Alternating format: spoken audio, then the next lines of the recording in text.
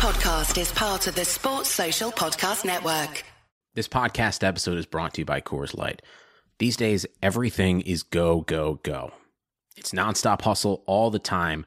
Work, friends, family expect you to be on 24/7. Well, sometimes you just need to reach for a Coors Light because it's made to chill. Coors Light is cold lagered, cold filtered, and cold packaged. It's as crisp and refreshing as the Colorado Rockies. It is literally made to chill. Coors Light is the one I choose when I need to unwind. So when you want to hit reset, reach for the beer that's made to chill. Get Coors Light in the new look delivered straight to your door with Drizzly or Instacart. Celebrate responsibly. Coors Brewing Company, Golden, Colorado. There's more to working from home than emails, so you need Wi-Fi with reliable speed, the most in-home coverage, and built-in security. You need Xfinity XFi. That's simple, easy, awesome. Switch to Xfinity Internet and learn about our great offers. You'll get amazing value with speeds that deliver and reliable coverage you can count on. And with XFi Advanced Security, you can keep all the devices in your home connected and protected from Wi-Fi network threats. Go online, call 1-800-XFINITY, or visit a store to learn more today. Restrictions apply. Well, they walked. When you're ready to ride Metro, we want you to know we're ready for you. Here are just a few of the people at Metro to tell you how we're doing our part to keep riders safe. We're cleaning like never before with hospital-grade cleaning. You'll find hand sanitizer stations all over the Metro. No mask, no Metro. Need one? We have a few extras. At Metro, we're doing our part to keep the D.C. area moving. Find out more at WMATA.com/doingourpart. Into Madrid with hope in their hearts, and they'll walk away with the greatest prize in club football. Jurgen Klopp and Liverpool's king to the Kop are champions of Europe once again.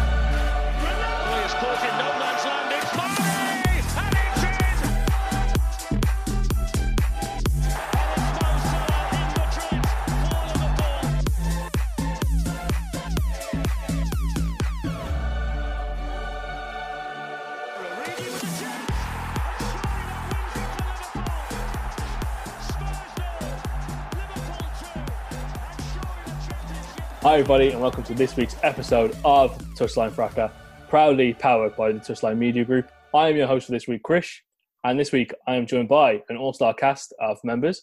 I have Ellis, Julian, Glam and Mike.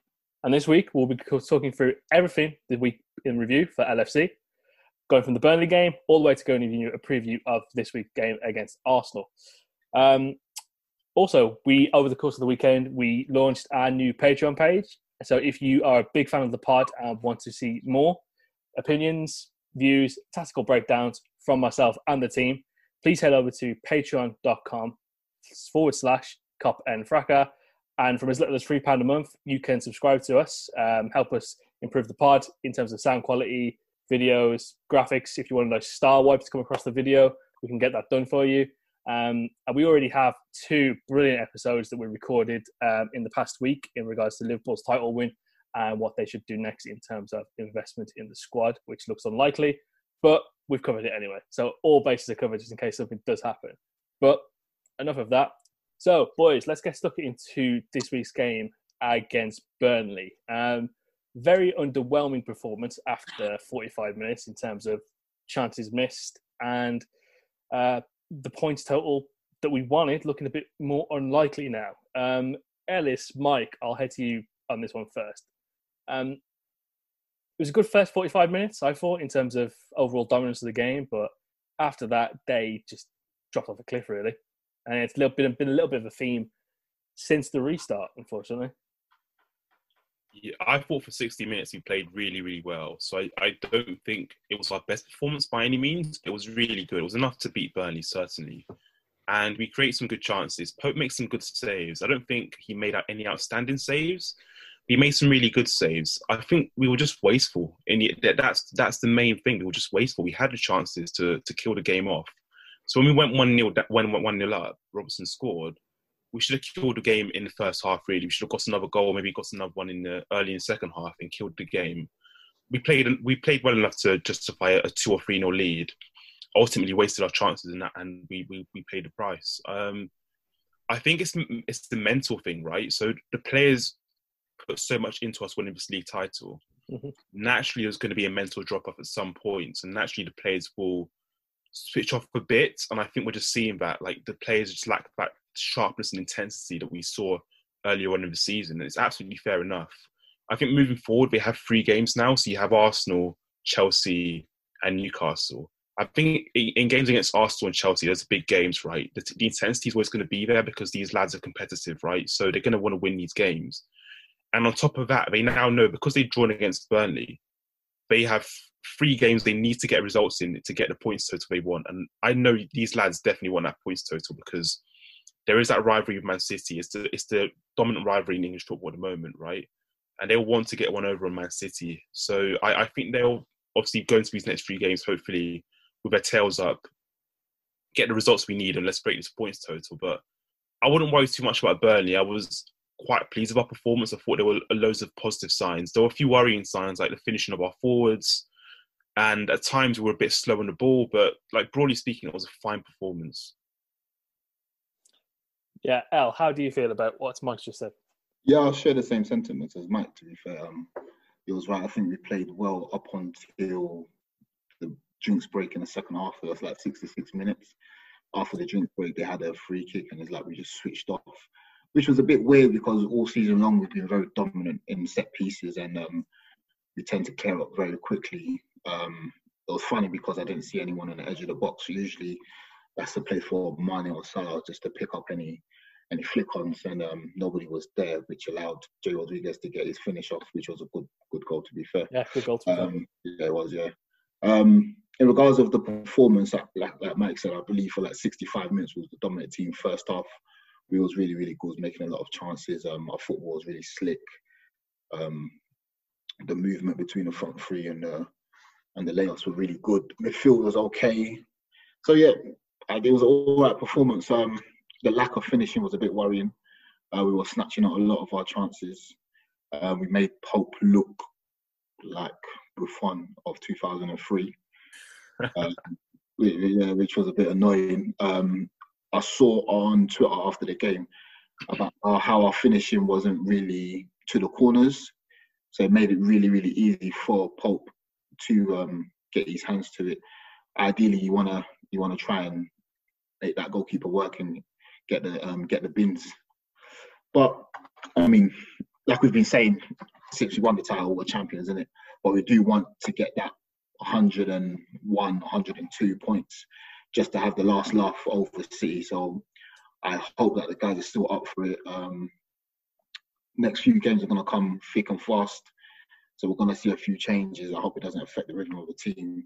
To be fair, the rhythm is already a bit funny since we come up. We've been a bit Jekyll and Hyde, but we'll see, man. No, I think I think both of you raised a really very good point about how we made Nick Pope look a lot better than he was, and it brings me back to the Atletico Madrid game from earlier in the season, the Champions League. Very much a tale of 2 games in terms of narrative. Both games, we were statting a lot of chances, and none of them looked like they were going to go anywhere near the back of the net. But it's like you said, El, from that report, either side of the keeper, and they probably go in, which is very, very annoying, especially when you have a very adept front 3 that we do.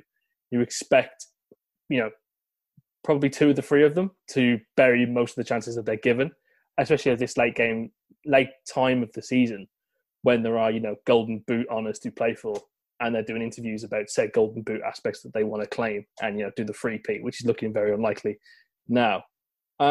Julian, I'll come to you on this part.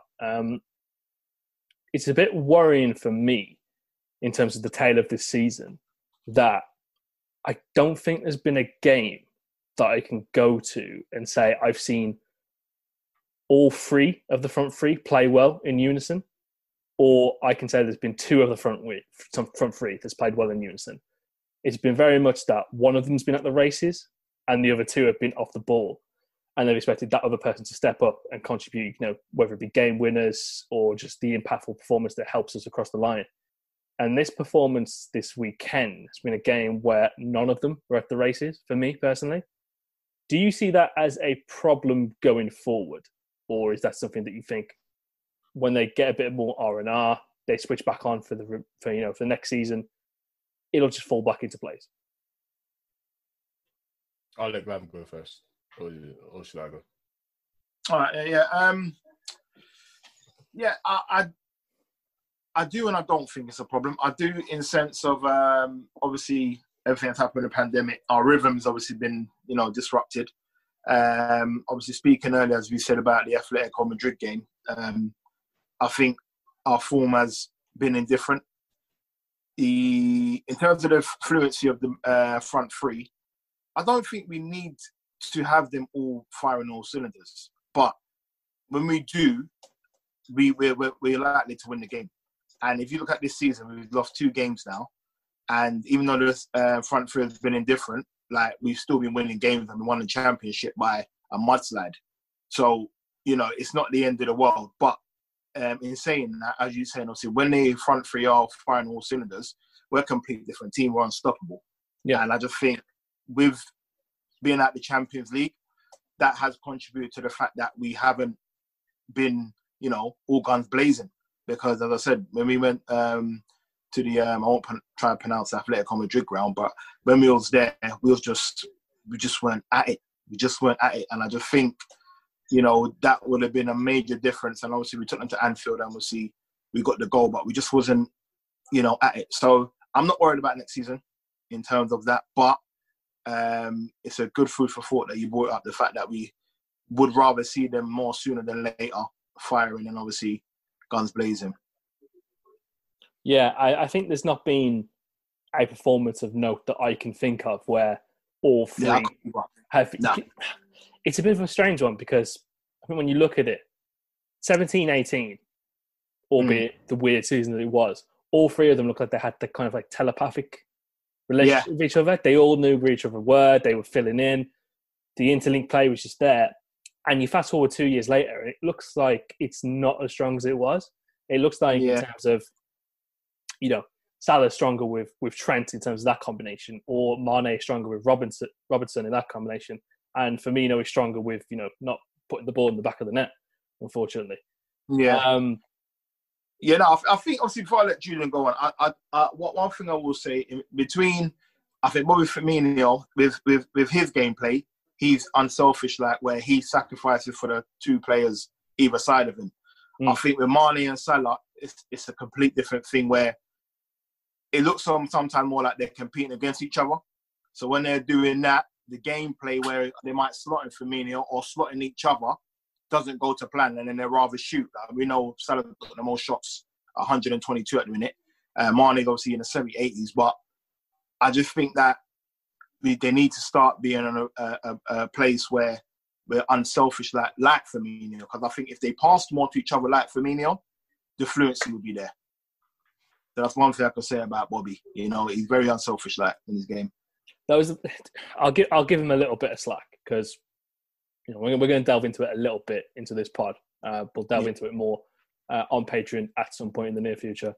The first half, I think he played really well in terms of the link-up play, bringing people more in. And that's where you see the benefit that he brings playing number 9. But again, you look at the second half and you can see the whole not scoring at home thing is creeping into his mind. And I think it has been for a while because he's scuffing at chances. And the one he had where he hit the post, a little bit more venom in the shot, back of the net, 2-0, game over. So that is a slight concern for me. Whether that pulls himself into next season. Do you think the front the players could help him more though? Because I personally do feel a bit where there's been chances and they could slot him in and he hasn't been given the ball. I'll be honest. Don't get me wrong, he has missed chances, but there's been games, especially the last game, and I feel like Firmino's in a better position, but either, I don't know if it was a trust issue or what, but he hasn't been given the ball, whereas on the other hand, Firmino would slide the other guys in. Yeah. So I think, that home thing playing on his mind, I think maybe the players can do a bit better. Maybe they can't. I don't know. It might be a bit harsh, but no, it's a fair point. I think at this stage as well, both of them looking to try and improve the goal tally in terms of getting going for the golden boot. That might be a bit of a factor, but no, that's a fair point. Julian, I'll come to you now. I've even forgot what the original question was. What was it? Sorry. I even forgot, man. Front three.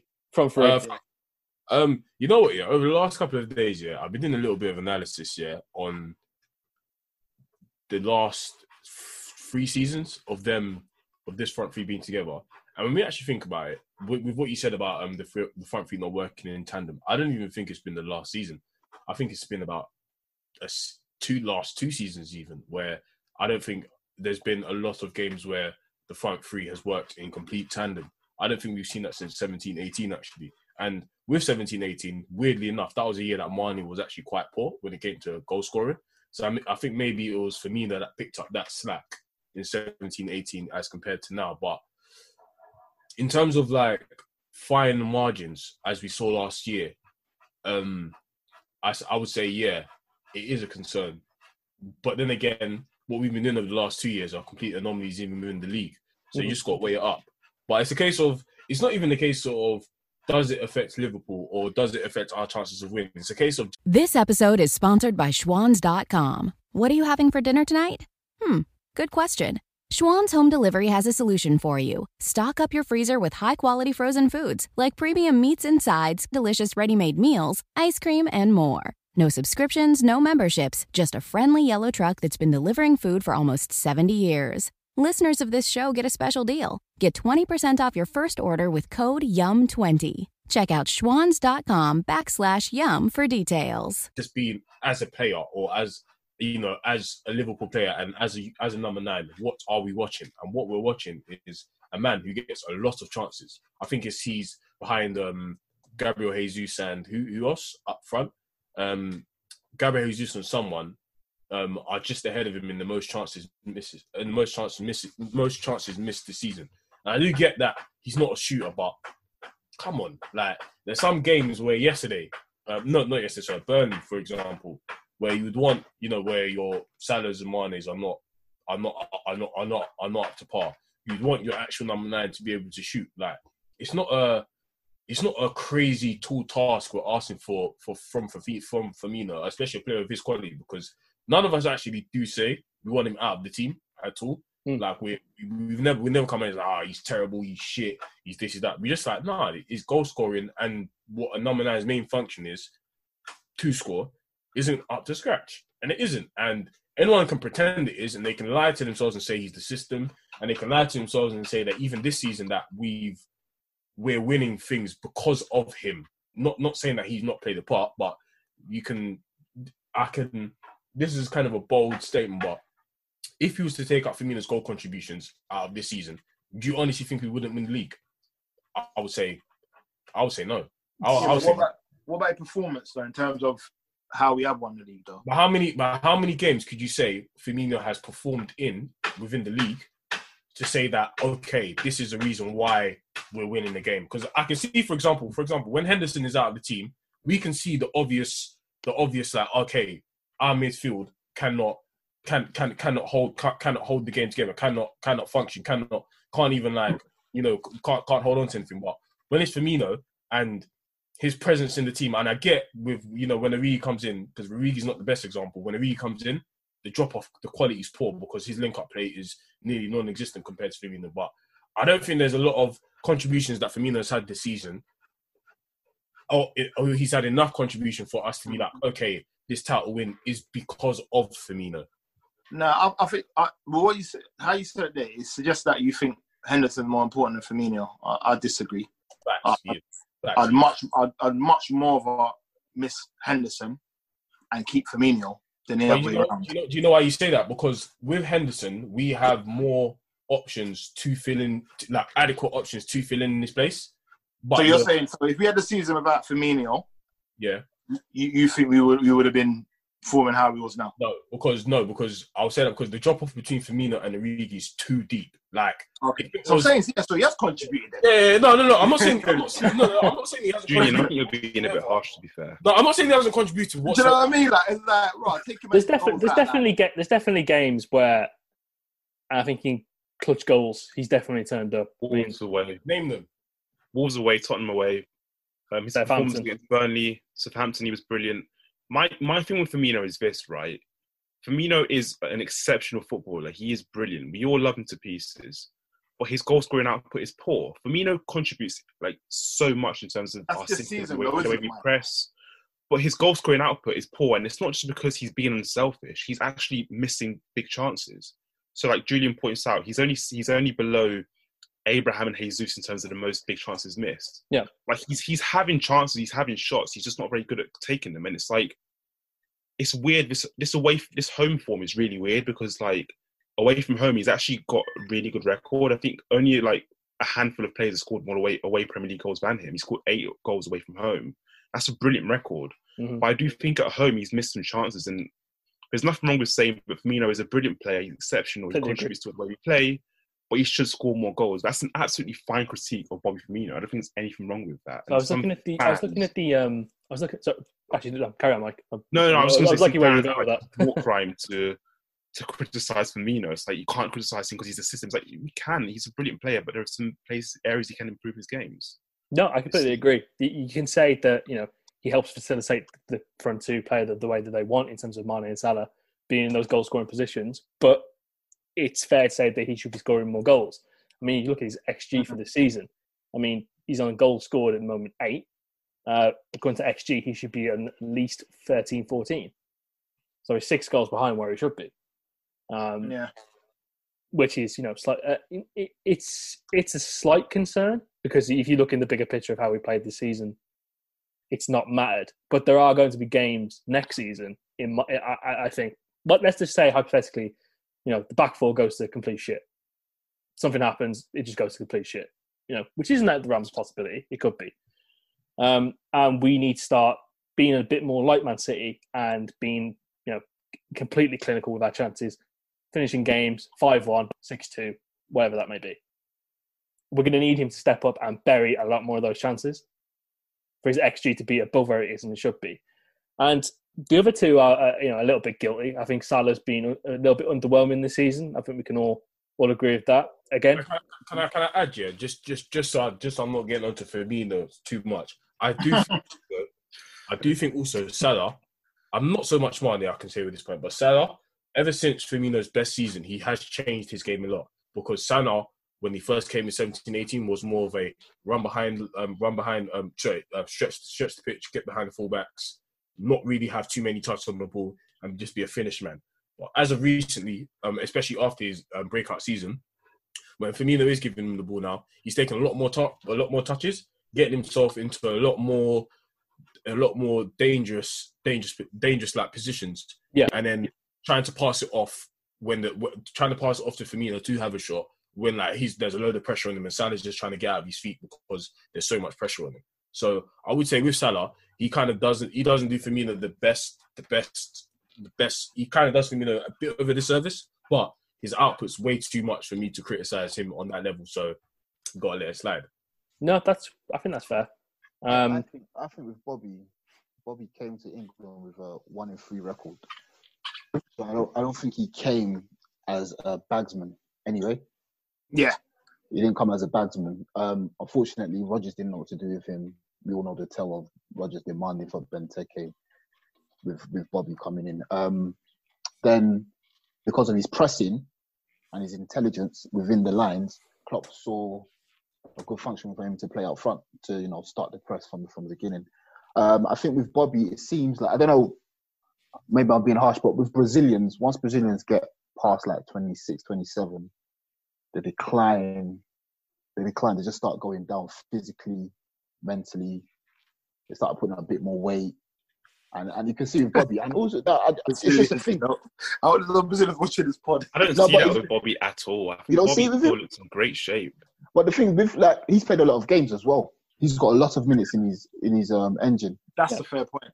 That's He's got a lot because of if you look at how many games he's played for the past 3 years, it's at least in all competitions. I think it's over 45. He plays too many games. He plays way too many games, and he's seldom. It's not someone who's fit. That's our problem. That's our problem, though, because we're over reliant on him. That's what I'm trying to say. Where we haven't got someone where how we play. Firmino is an integral part of how we play.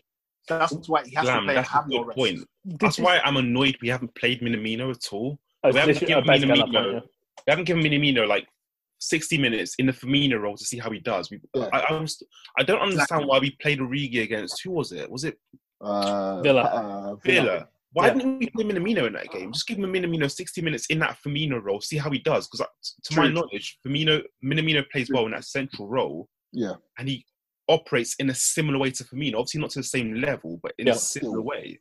Why not try that out now? I can understand why he didn't play him against Burnley.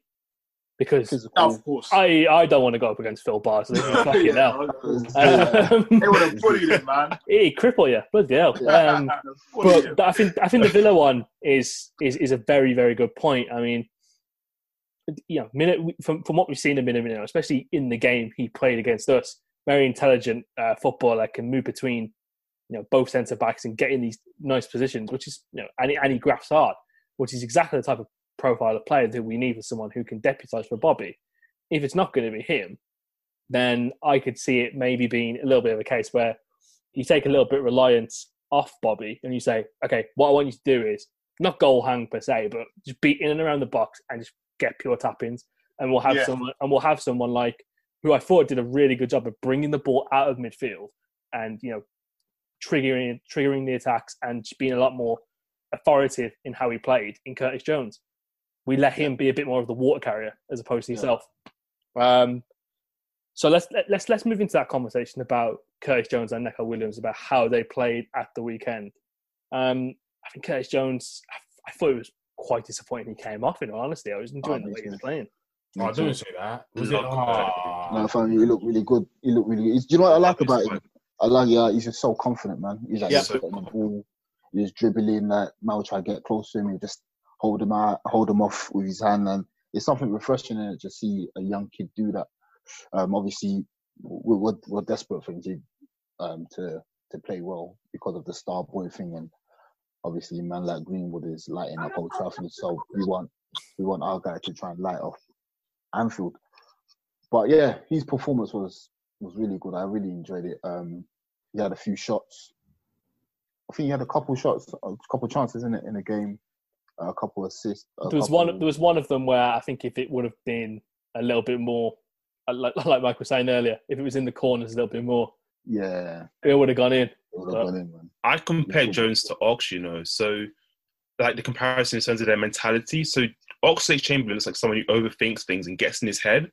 So if Ox misses a big chance, it will affect him for at least 10 minutes in the game where he looks like a bit rattled. Yeah, Jones looks just so composed. Like he can misplace something, he can misplace a pass. Do it again. He'll go and look for it again, and he will if he messes up again, he'll still go again. He doesn't care. Like he's very confident in his ability. And it's not to say Ox is a poor footballer, but I just think there's a difference there in that mentality. And I love the way Jones plays. Like there's a swagger. Like he doesn't really care. He'll take a shot on if he's in a good position. He's not a timid lad. No. He's got bags of ability off both feet. I love him to pieces. I think he's brilliant. Do you know, it reminds me of like Steve McManaman. A bit, If you watch the way they play, like just the way they move with the ball and that very silky. They want to take man on. They don't really care, to be fair. Yeah. I think he's hungry. He wants it, man. He wants it. I think he sees opportunity to nail down the position as well. Yeah. As you can see, there's loads of movement in terms of personnel. We play this person one week, then the other one next week. Henderson's injured. I think he sees the opportunity and signing a new deal, scoring a goal. I think he can sniff that he can get in this team. And where he's something different, he has opportunity. I think he should have scored on against Burnley personally. But he looks like he can do everything that Klopp would expect from Lallana. Yeah, 100%. Exactly. So I'm just like you guys. I'm excited about him, man. I'm more excited now than seeing him in the cameos in the FA Cup. Yeah. Do you know what I mean? I'm more excited now. Whoa, Jonesy, okay, let's see what's going on. I like Klopp introducing these youth players more into the Premier League than in those FA Cup, League Cup situations. Because I remember Curtis Jones impressed when he came on against Bournemouth. He did, and he was really good then. And I was like, I'd rather have Klopp bred them in this way than dashing them into the random game which no one wants to play anyway, which the whole club, none of the fans, none of the players really care about. So yeah, that's good to hear, man. I didn't watch the game, but yeah, it's good to hear that because I think he had a cameo against during the lockdown against somebody. He didn't look very good. But I can't remember which game it was. One of the games he came on, and I was like, nah, I'm not having him. But Nico Williams, how was he? I haven't heard anything about him. Nico's all right.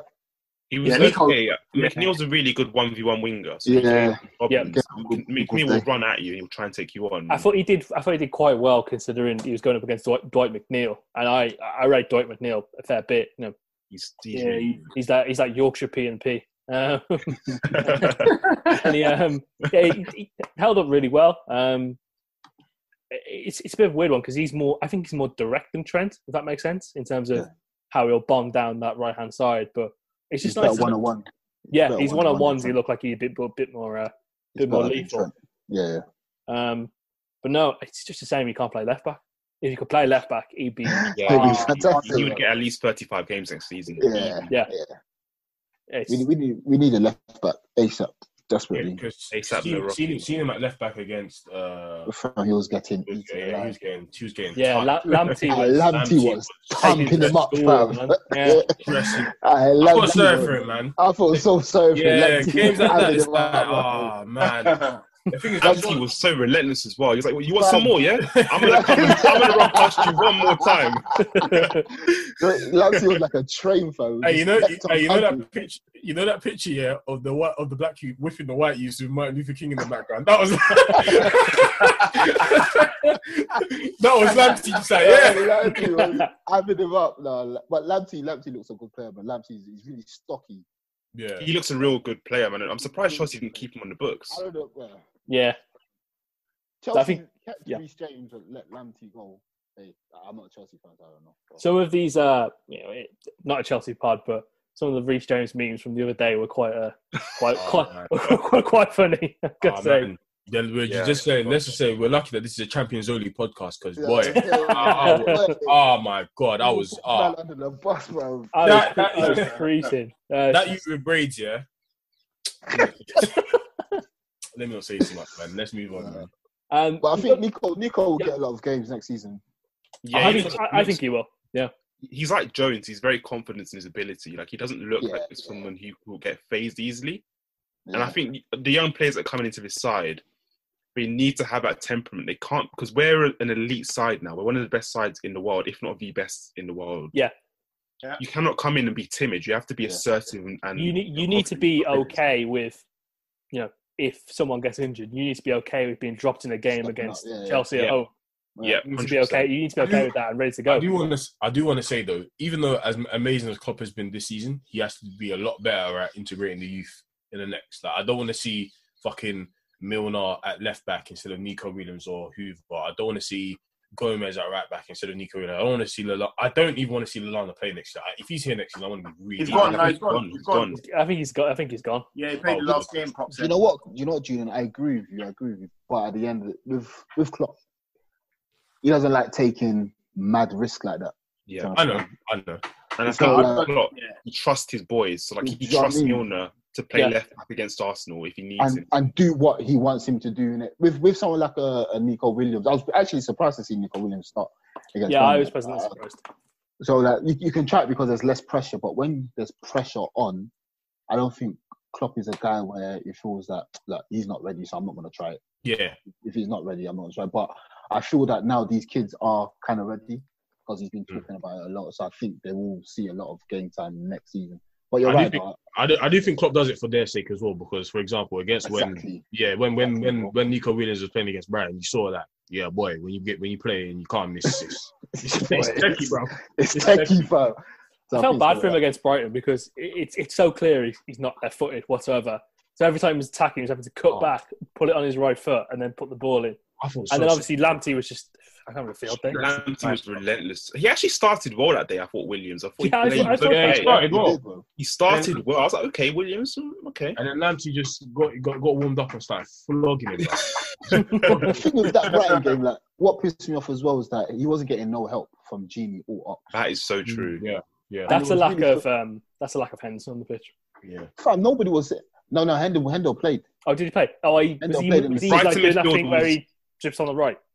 Yeah. But no, Hendo was playing in the 6, but Gini was playing on that left-hand side of the. No, it wasn't Gini, was it? Was it Gini that day? Yeah, I thought it was Naby and someone else.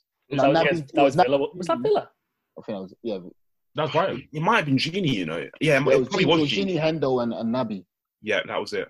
So we want Gini to help out. I'm quietly okay with Gini leaving, by the way. Yeah, a little bit. Quite sit down in there. If that's the barrier, that means I think Gini's just. I don't know.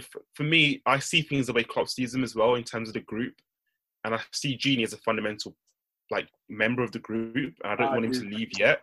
And Lovren's always been so one as well, man. But you got to make some hard. No, Lovren's a bit different. I think Lovren, like, his presence in the side is a worry. I think at times, his very presence in the side for me spreads nervousness. Whereas Gini Wijnaldum, he can be inconsistent. He can like mess up sometimes. But he's broadly speaking a really good footballer. Yeah. You know what is with Gini as well? Like, you're done with him for weeks, and then he does that one performance. On him again. Like, oh my God! This is why we love you, Gini. You can literally be on the ledge thinking, all right, cool, I've got my ticket, I'm out, I'm gone, and then he'll come back with, like, you know, a mad header. Yeah. Barcelona at home. Yeah. 2 goals away.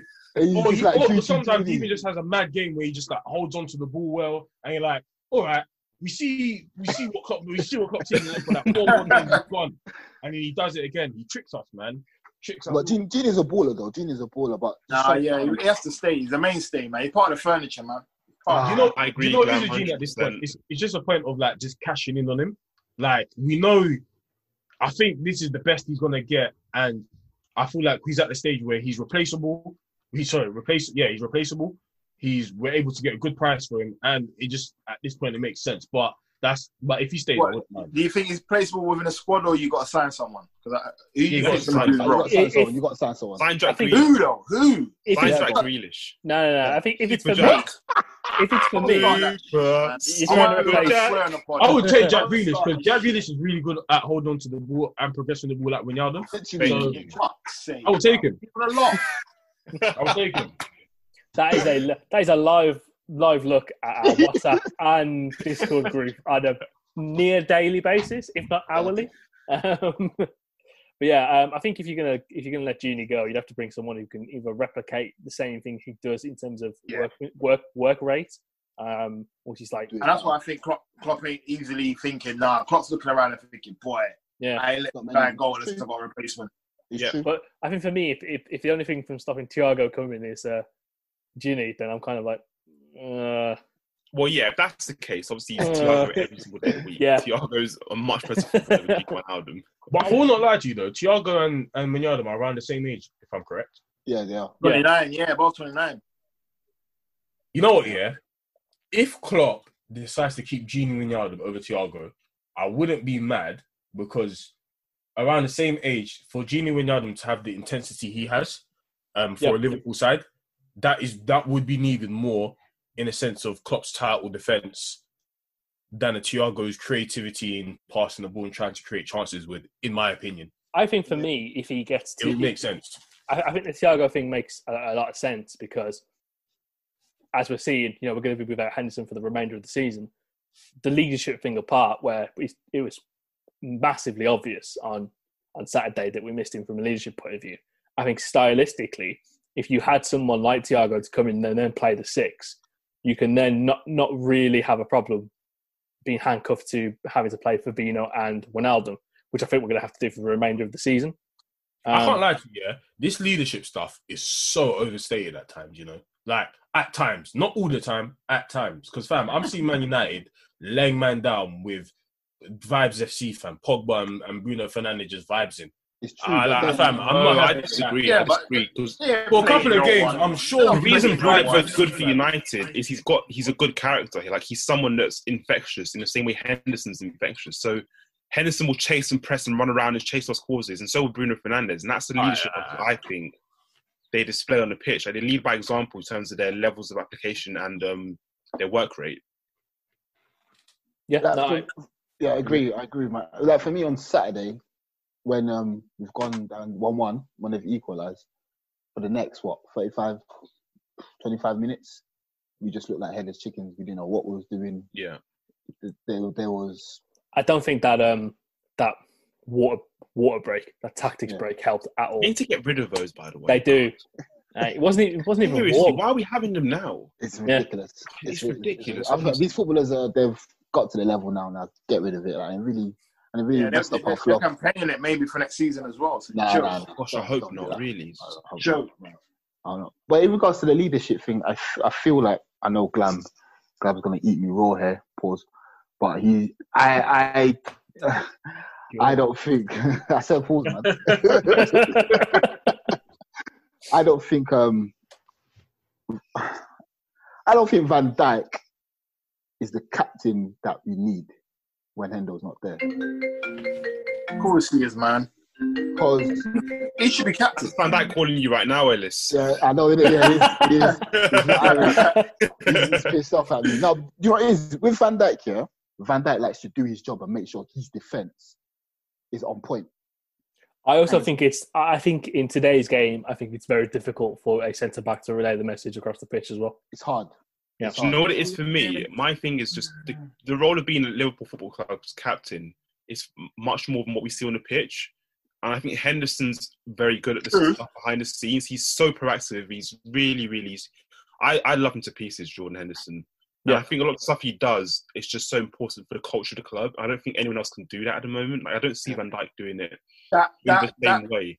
That point, Mike, is a very valuable one. The off the pitch one, I can't argue with that one. Yeah, but on the pitch, yeah, take away off on the pitch, fam. Sometimes when we're like, there's 1-1, Burnley are battering us. No, they weren't really battering us, but Burnley are coming forward and that. I didn't really see anyone like getting the players and telling them what to chill out, relax, calm down. Nah, do you know what it is? Henderson does that. He does. Right now, I'm not reading too much into the whole gameplay right now. I think everyone wants to get to the end of the season. I think everyone just wants to end of the season. That's fair. And go out. That's why I know I'm saying, like, apart from some people got individual goals, Firmino wants to score, Salah wants to be top goal scorer. Apart from those who play that agendas, league's wrapped up. We're not champion. I think a lot of people want to get to the season. I'll be honest, yeah. With in terms of, I do understand what you mean in terms of everything's been wrapped up. But what I would say is that in terms of the leadership thing that we're discussing, it has been evident even in times where we have been competing. Like, I do as much as I love Van Dijk, I don't see, like, for example, if he's shouting at Trent, it's more of a tactical get in your position kind of thing. Do your job. Yeah. But when Henderson's shouting at you, it's kind of a thing of, yo, Liverpool's on your back right now. Fix up. Like, this is Liverpool. You're playing for Liverpool. Like, it's two completely different things. Motivation. Yeah. So what you're saying, Julian, is you wouldn't expect Van Dijk to jump on Trent's back, defend the corner.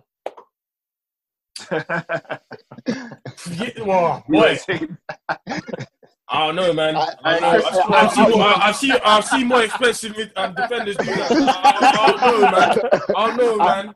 I would expect. I'm still with Van Dijk, but it's a valuable point you guys have raised, especially off the field. When Mike said that's a valuable one. That one. I think you can see I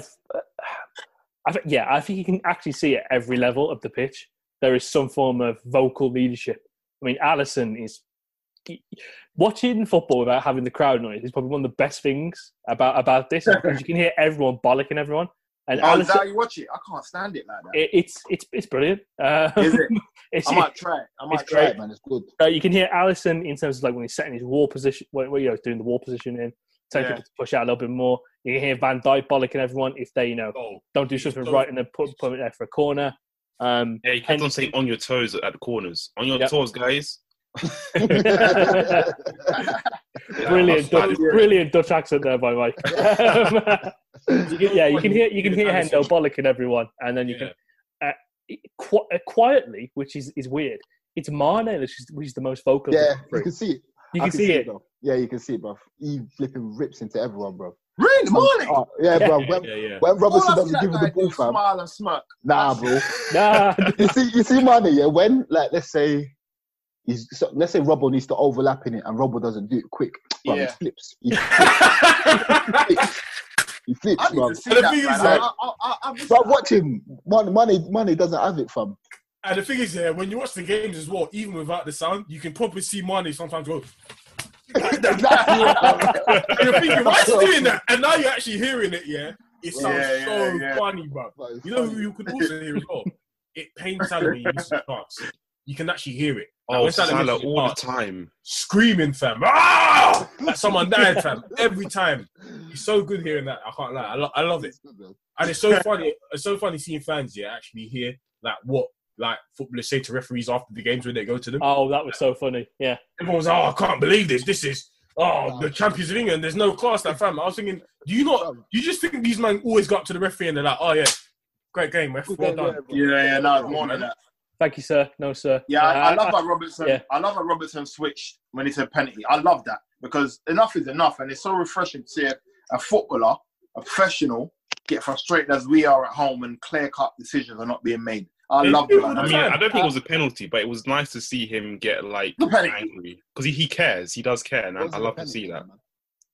I can see. I've seen it given, and I've seen it not given. It's one of those. It's just not a penalty for me. Like he gets the ball and he catches Robertson on the follow through. It's not a penalty. I thought the referee was bad at the weekend.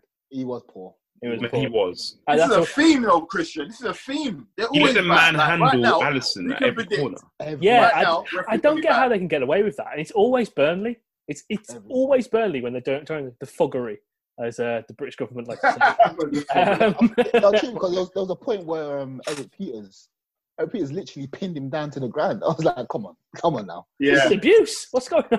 what's happening here? What's going on? If I was Alisson, I would have taken off my gloves and walked off the pitch. That's ridiculous. What's going on here, man?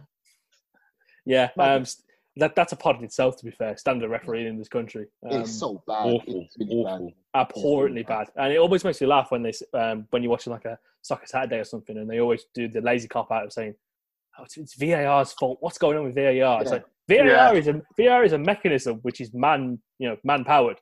It's the person behind VAR that you need to have your beef with, as opposed to the system itself.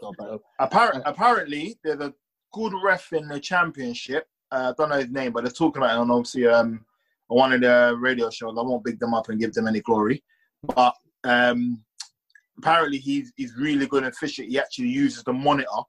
And they're so impressive, they don't understand why Premier League ain't called him up. I need to find his name, but apparently they've got one there that's really, really good. And he uses the monitor. Okay, get him up now. Yeah. I don't know why they don't use the monitor. Does anybody know why? No, I've seen it used twice. That's it. They trust the decision. Apparently, I don't know, their first viewing of it, they get feedback from obviously the office, and then they have confidence within their team who's in the office to take that decision. Unless they're unsure, they go and go to the monitor. It's got to be a weird one, isn't it? I mean, you obviously trusting someone to either overturn the decision or back up your decision. If you're on the monitor going, all right, why is he taking so long? What are you doing? Yeah. And the guy saying, I'm drawing some lines to make sure it was offside. If you're hearing that, you're like, oh, for fuck's sake, just give it. This is what I'm saying, exactly. Like, I love you lot to bits, but at the end of the day, if I see one thing, you guys turn up, fuck this, I'm going to the monitor. God, look, these guys are telling me something else. I'm going to the monitor, innit? Simple. Yeah, facts. And see it. No, it's true. So we have a fairly big game against Arsenal in terms of us chasing. Massive, bro. Wait about fit. Massive game, bro. Snatch them up, bro. There's a lot more online for the London-based members of this podcast, more than myself, in terms of bragging rights. Go on, Archie, man. It's not a massive game, man. A regular whipping, boys. Right, man. I can't lie. Give it to them. Vibes, man. Just vibes. Gonna go to North London, have a quick drink up in North London. Vibes, man. Vibes. Quick night out of the carpet. Yeah, man. Quick night out of the carpet. A quick guard of honour. Just rave up with some London babes and vibes, man. Quarantine's over. Just vibes down there, man. I can't lie to you. Just light work. Regular. You're not saying the party finish at midnight, you arrive at 10 to 12. Them ones. Yeah, fam. Yeah, man. Yeah. Come on. Okay. Yeah, I mean, tell the bartender, yeah, get me a quick bottle. Quick bottle. Yeah. Quick 2 bags. Sparkler. Don't forget the sparklers, not ice. No ice. No ice. Don't about the sparklers, not ice. Just give it a bottle. Give it a bottle. Yeah, man. Yeah, we should bring the. I'm surprised they lost to Tottenham. I didn't watch the second half. Are you? Yeah. I was because Tottenham weren't really on good form, and Arsenal looked like they were on good form. To be fair, they trick you out, man. Yeah, they did trick us, man. I'm telling you, bro. It's a obviously going by the game at the start of the season. We was brilliant. Salah's goal, magnificent. I think we will win. I'd love to think we win handsomely, but you know, as I said, my problem is the motivation side. And it's not exactly a derby, is it? Or they're rivals. They're not even close rivals or anything like that. So it's just like, you know what I mean? Liverpool might think they look at playing with Aston Villa. Like, this is how it is. But for us, same level, to be fair. You know what I mean? For us off air. Well, I mean, Villa have got more European Cups. So. That's the shot. I mean, that's what I'm going to say. It's true. What do you mean? Hey, man. Yeah, man. Boy, they are the original Vibes FC, man. Yeah, true. You know what? Under Arteta, I think they have improved a bit. To be fair, you can't see. They look like they have a clear plan. Yeah. Okay, yeah. All right. Since we're lying now, all right. Since you have to be complimentary and all them things, yeah, they look all right. You know, Aubameyang. He's scoring. I thought against Wolves. Against Wolves, they look sharp again. You know, finally scoring goals like he did at Lyon. Ooh, yeah. No, but we should win, man. They don't have.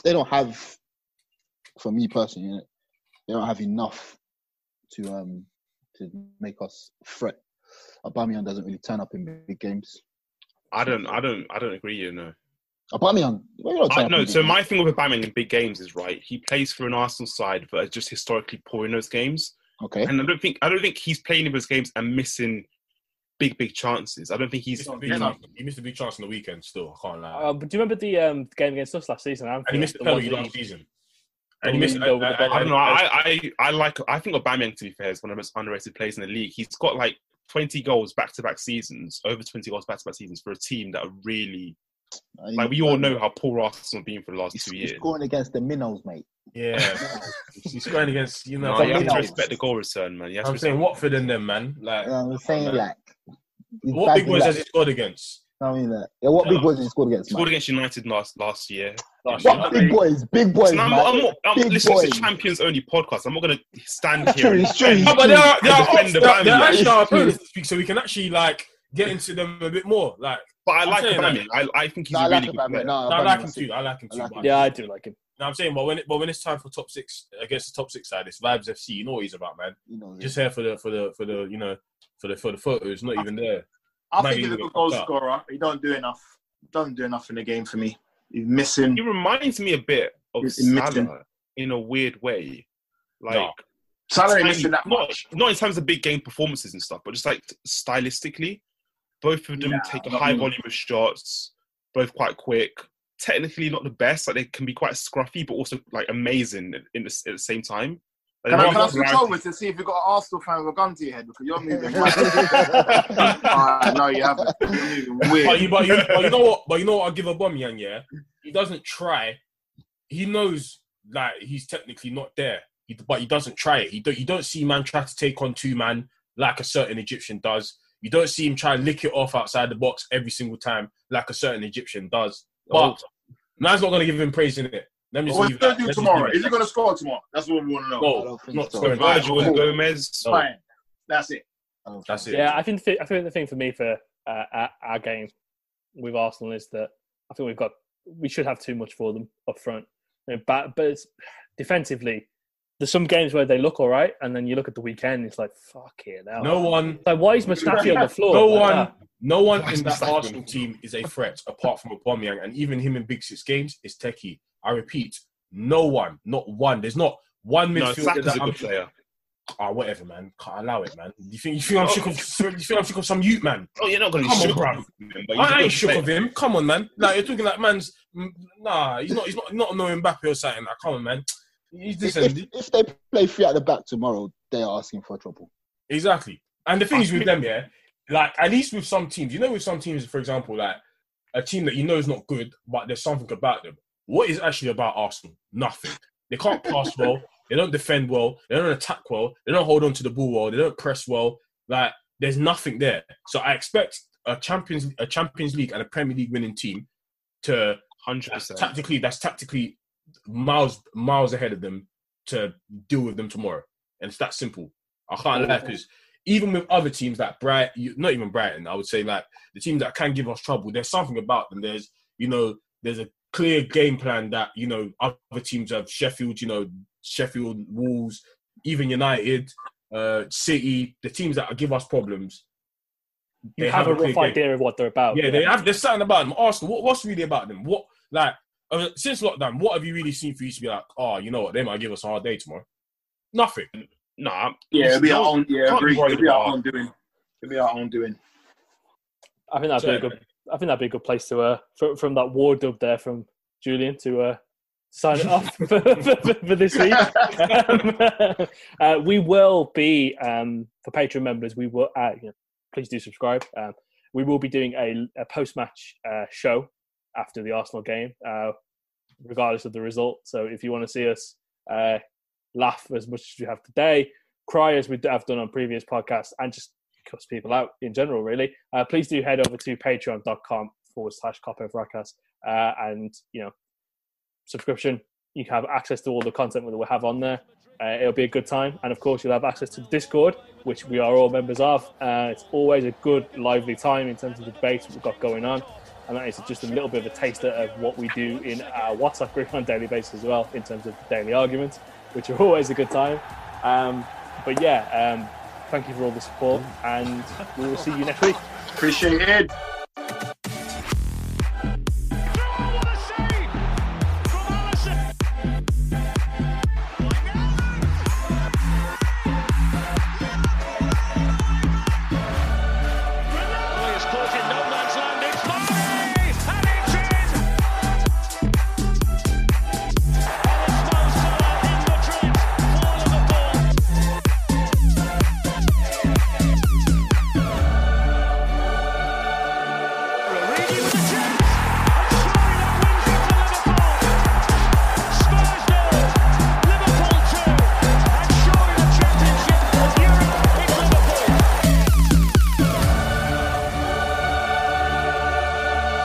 There's more to working from home than emails, so you need Wi-Fi with reliable speed, the most in-home coverage, and built-in security. You need Xfinity XFi. That's simple, easy, awesome.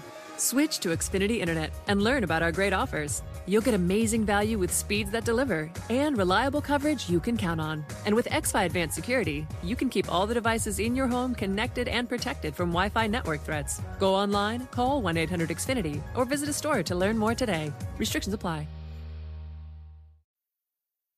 We begin today's meditation with a few sipping exercises to remind us a little treat can go a long way. So pick up your McCafe iced coffees, close your eyes, and deep sip in. And deep satisfaction out. Take a treat retreat at McDonald's. Right now, get a McCafe iced coffee in any size and any flavor for just 99 cents until 11 a.m. Price of participation may vary. Sports Social Podcast Network.